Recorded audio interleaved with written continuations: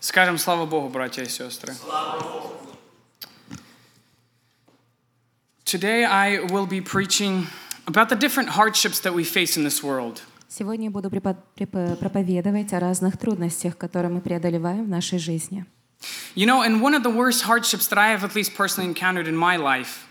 Знаете, одно из самых худших препятствий, которые я встретил в моей жизни, было Are ones that seem to defy all normal human logic. это то, что, казалось бы, не поддается человеческой логике. It seems that God doesn't want to answer us. Кажется, как будто Господь не хочет нам отвечать. It seems that we're trying to do everything we can.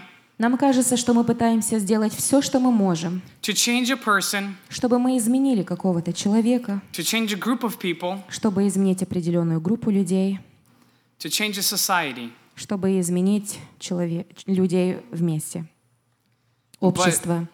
But nothing seems to work. Но как будто ничто, никакие наши усилия не помогают, чтобы что-то изменилось. And what's worse, И даже хуже этого, when we ask God for a direct answer, когда мы просим Господа, чтобы Он нам ответил прямым ответом, He seems to not be paying attention. ощущение, что Он даже не обращает на нас внимания. And when we do get an answer, Но когда мы в конце концов получаем ответ, it doesn't seem to be even related to the problem at hand. он даже не похож на то, что мы просили. You know, and a similar thing happened to a widow. Вы знаете, что-то похожее случилось с одной вдовой. So let's read her story. Давайте прочитаем ее историю. I'm going to be reading from Luke chapter 18, verse 1 through 8, and it's going to be the entire parable. Я буду читать Евангелие от Луки, 18 глава, с 1 стиха по 8. And he told them a parable to the effect that they ought always to pray and not lose heart. He said, in a certain city there was a judge who neither feared God nor respected man. And there was a widow in that city who kept going to him and saying, give me justice against my adversary. For a while he refused, but afterwards he said to himself, though I neither fear God nor respect man, yet because this widow keeps bothering me, I will give her justice so that she will not beat me down by her continual coming. And the Lord said, hear what the unrighteous judge says? And will not God give justice to his elect who cry out to him day and night? Will he delay long over them? I tell you, he will give justice to them speedily. Nevertheless, when the Son of Man comes, will he find faith on earth? Сказал также им притчу о том, что должно всегда молиться и не унывать. Говоря, в одном городе был судья, который Бога не боялся и людей не стыдился. В том же городе была одна вдова, и она, приходя к нему, говорила, «Защити меня от соперника моего». Но он долгое время не хотел. А после сказал сам в себе, «Хотя я и Бога не боюсь, и людей не стыжусь, но как эта вдова не дает мне покоя, защищу ее, чтобы она не приходила больше докучать мне». И сказал Господь, «Слышите, что говорит судья неправедный? Бог ли не защитит избранных своих, вопиющих к нему день и ночь, хотя и медлит защищать их? Сказываю вам, что подаст им защиту вскоре, но Сын Человеческий, придя, найдет ли веру на земле?» Are any of you inspired by this story? Есть кто-то среди вас, который вдохновлен этой историей? If you aren't, Если вы не вдохновлены, I'm hoping that by the end of this story you will understand, you will see why what the widow did is so significant. я надеюсь, что до конца этой истории вы поймете, почему то, что просила вдова у судьи, было настолько важно. And why И почему. her actions are such a great example for Christians living in the 21st century. И почему ее действия были настолько великим примером для христиан 21 века. You know, sooner or later, like I said, we will all face problems that neither fear God nor respect man. Знаете, раньше или позже мы встретим проблемы, которые не будут поддаваться ни влиянию, ни воле Божией, ни человеков. You will look at a person, at a group of people, at a society, Ты иногда будешь смотреть либо на человека, либо на группу людей из общества. and using your biblical knowledge, you'll deduce that prayer, fasting, and counseling should solve this problem. Даже имея библейские знания, даже молясь, постясь о них, вы все равно увидите, что порой невозможно решить определенную проблему. And then this person will change. И этот человек изменится ли или нет. This group will be transformed. Эта группа, в конце концов, изменится. And corruption will leave this society. И тогда коррупция оставит наше общество. You do it, Можете ли вы сделать это? you try, Попытались ли вы приложить ваши усилия? and nothing happens. Но даже так ничего не происходит. Nothing changes. Ничего не изменяется. The way the person was is the way he still is. Потому что часто люди, какими они были, такими и остаются.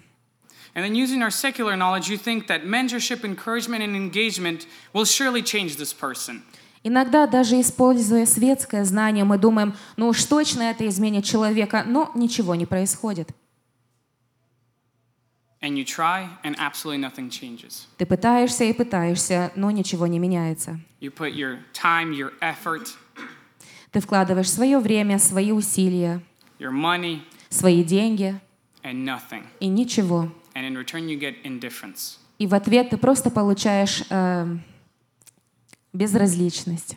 Yet, you continue trying. И ты знаешь, ты продолжаешь пытаться. You try to do something to really transform this person, to really inspire them. Ты пытаешься что-то сделать важное, хочешь вдохновить этих людей. And then you come and you start asking God these questions. Но потом ты приходишь перед Господом и начинаешь задавать Ему вопросы. You start questioning, who am I truly doing this for? Тогда ты начинаешь спрашивать у Господа, ради кого в действительности я это все делаю. Am I doing this for myself, for God, for people, for some kind of honor, for some kind of title? Делаю ли я все это ради Господа, ради каких-то людей, ради самого себя? Is there even God's will for what I'm doing? Есть ли Божья воля вообще в том, что я делаю? Why isn't God intervening and changing this person? It seems like I did everything. Почему тогда Господь не придет и не изменит этого человека, над которым я столько усилий приложил? I've given it my best, and it still doesn't seem like it's enough. Я вроде вклал все мои усилия, но как будто все равно это недостаточно. Another interesting thing that I've noticed about these kind of problems and circumstances Другие вещи, которые я заметил в этих обстоятельствах, очень интересно. is that you start seeing some positive changes. Это то, что иногда все-таки можно разглядеть кое-какие позитивные изменения. And then you see some negative changes. Порой видишь даже и негативные изменения. And then you start to notice that it's a cycle, and it just continues repeating. Но потом ты начинаешь понимать, что это всего лишь цикл, он повторяет себя. And then you say, wait, let me zoom out and see what's actually happening. Но потом ты хочешь сделать шаг назад, посмотреть на всю картину и понять, на самом деле, что же происходит. And then once you zoom out, you actually see that there's no progress. It's actually a flat line. It's just going up and down, but realistically the level's still the same. И когда наконец-то ты взглянул на всю картину, то, что казалось бы порой позитивом, негативом, это ничего, это просто плоская линия, изменений на самом деле нет, просто какие-то плюсы и минусы незначные. And finally, in your weakness, you come to God and you say, God, just do something. В конце концов, ты предстоишь перед Господом и говоришь, Господь, пожалуйста, ну сделай что-нибудь. Be it positive, be it negative, but not this indifference, not this staleness, Lord. Пусть что-то произойдет, пусть что-то хорошее произойдет или негативное произойдет, но, пожалуйста, только не это безразличие. Please just do something. Пожалуйста, сделай что-нибудь. Our problems start to look Наши проблемы начинают становиться похожими. a lot like this unrighteous judge, who neither fears God nor has respect. Эти проблемы очень начинают быть похожими, как на эту вдову. Как на этого судью. Who neither fears God, God's hand, nor respects the basic principles of humanity. Точно так же, как этот судья, он не боялся Господа, но он и не уважал основные принципы человечества. And when we're faced with these problems, И когда мы предстоим перед этими трудностями, either we like it or we don't, нам иногда они нравятся, а иногда нет. we're always going to be playing the role of the widow. Но, поверьте или нет, мы всегда будем иметь роль этой же вдовы. In past centuries, Знаете, в прошлые столетия widows were a highly marginalized subset of the population. And oftentimes wealthier and more powerful individuals would take advantage of these people. Очень часто богатые люди могли использовать этих бедных людей, потому что такие люди, как вдовы, являлись меньшинством общества. You know, they would take advantage of them financially, physically, and even emotionally. Они могли очень часто использовать их финансово, физически и даже эмоционально. And thus they were highly vulnerable people.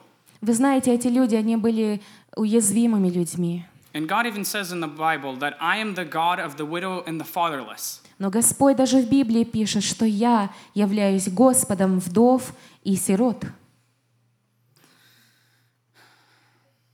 And when we look at our circumstances, Знаете, когда мы разглядываем наши обстоятельства, we just don't see that. мы порой даже это не замечаем. We start to question, is God really the God of the widow and the fatherless? Мы иногда задаем себе вопрос, на самом деле Бог есть Бог вдов и сирот.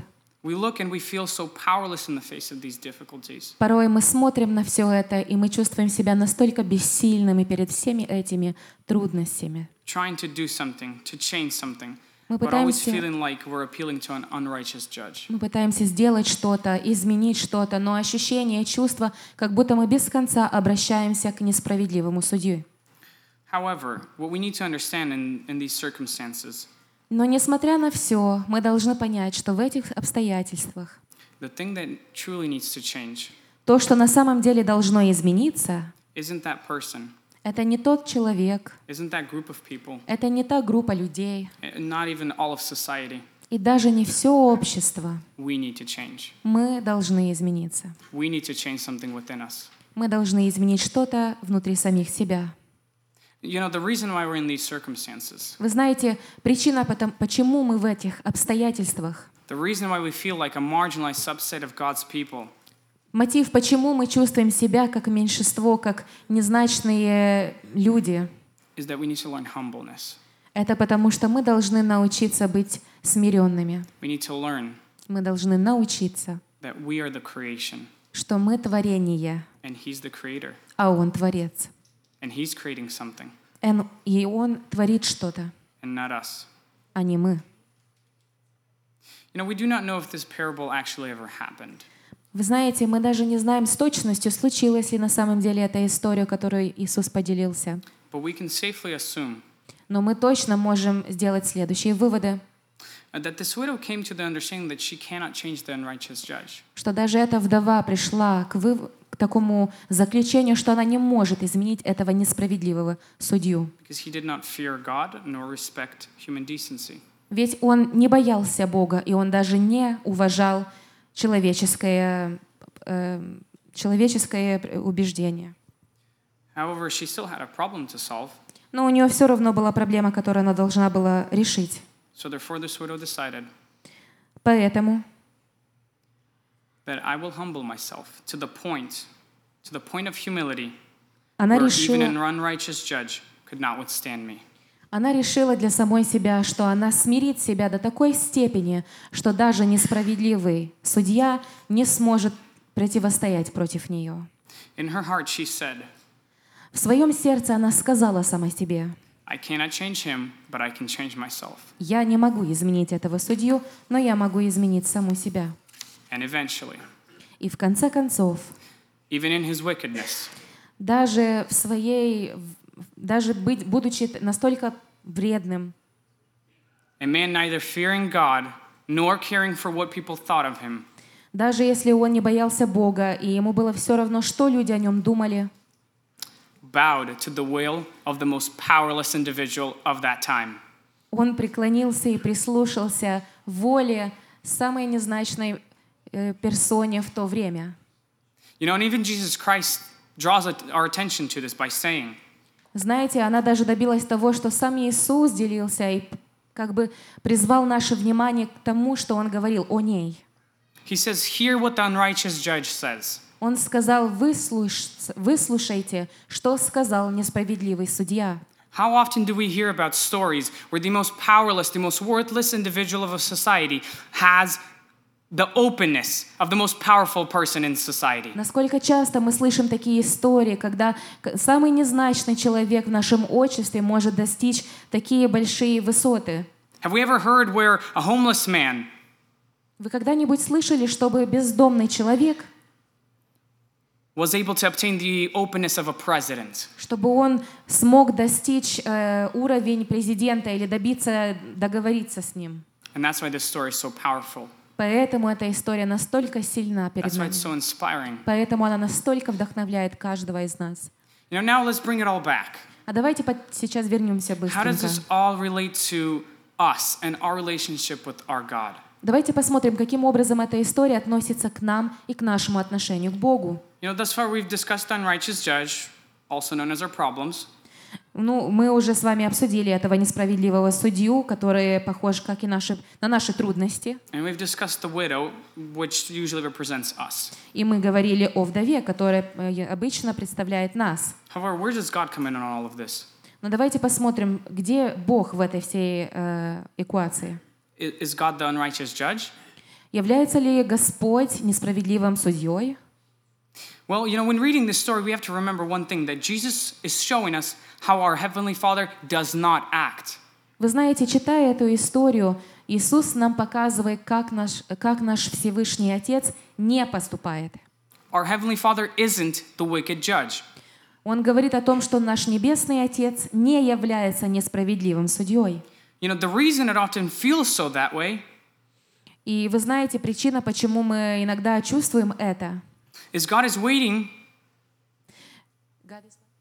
God is waiting. Это то, что Господь ждет, For us to sufficiently change ourselves чтобы мы достаточно себя изменили, so that He can go in and then change that person, чтобы Он пошел и изменил того человека, that group, эту группу людей, that society. это общество. Because just as much Потому что точно так же as a society can corrupt one man одно общество может скоррумпировать одного человека, through one man, и таким же образом через одного человека God was able Господь способен to cleanse the entire earth. вычистить всю землю.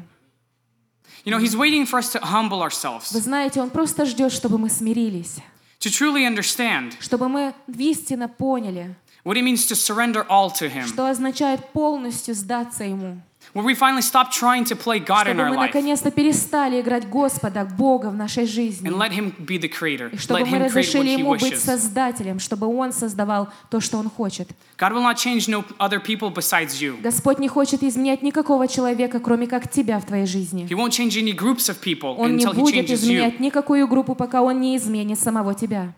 Let's look at our church. Давайте посмотрим на нашу церковь. You know, I recently had a brother come up to me and ask, Недавно имел одного брата, который подошел ко мне и спросил, you know, why isn't God telling our church to go and complete its main mission, to почему go and Господь не evangelize? говорит нашей церкви пойти и исполнить свою миссию, пойти и изменить кого-то. And after a short discussion with him, И после короткой беседы с ним we came to the мы conclusion пришли к заключению, that God cannot go and change this world until He changes His church, что Господь не может пойти и изменить общество и мир, пока Он не изменит свою церковь, until He changes you and me. пока Он изменит тебя и меня. You know, I have noticed one of the hardest things, Вы at least знаете, personally я for me, заметил, что одно из самых трудных вещей для меня was to come into the understanding, to get a grip on было прийти к заключению, к пониманию, that the fact that I am the creation к факту, что я творение, and He's the creator, а Он творец, that some things are just going to be out of my что power. некоторые вещи будут просто вне моего контроля. And ultimately, I think this parable perfectly И showcases в конце this. концов, эта история конкретная и очень совершенно показывает ситуацию. Perfectly showcases this tension. Она показывает это давление, Because God will always put us into these kind of circumstances. потому что Господь всегда нас будет ложить в таких или давать нам такие ситуации в жизни. We will always have to face the unrighteous judge Мы всегда должны будем предстоять перед несправедливым судьей, until we finally understand пока мы в конце концов поймем, that behind that judge что сзади этого судьи stands God, стоит сам Господь, and He's telling us и something. Он нам говорит что-то. Humble yourself. Смири себя. Will we hear that? Услышим ли мы это? I know it's hard. Я знаю, это трудно. It was very hard for me, Для меня было трудно очень тоже. and I'm still going through the process. Я еще иду через этот процесс. But my hope and prayer Но моя надежда, моя молитва for me and for all of us, для меня и для всех нас, that we come in and we understand this. чтобы мы пришли к этому пониманию, You know, at the end of this parable, Вы знаете, в конце этой истории Jesus Christ Иисус gives us a beautiful summary дал нам прекрасное заключение, of what are we to do in these что мы circumstances. должны сделать в этих ситуациях. He says, if we cry out to God day and night, Он сказал, что если мы будем вопиять к Богу день и ночь, will He not give us justice? не даст ли Он нам справедливость? Will He delay long to reply to us? Неужели Он будет ждать и не отвечать нам? God tells us Господь нам говорит, He will give us justice Он нам speedily. даст справедливость. Alas, will He find faith В конце in us концов, to go the найдет ли distance, Он веру в нас, to humble ourselves, чтобы мы смирили самих себя, to change ourselves, изменить самих себя, and not others, и не других людей, а себя, ourselves, себя, to finally admit чтобы мы в конце концов признались, that He's the Creator что Он Творец, and we are the а creation. мы творение. And in today's day, И в сегодняшний день I want all of you to just think about it because I truly believe that all of us have problems like this.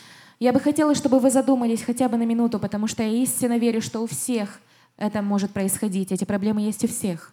Problems that we just feel are so out of our league that we don't know what to do with them.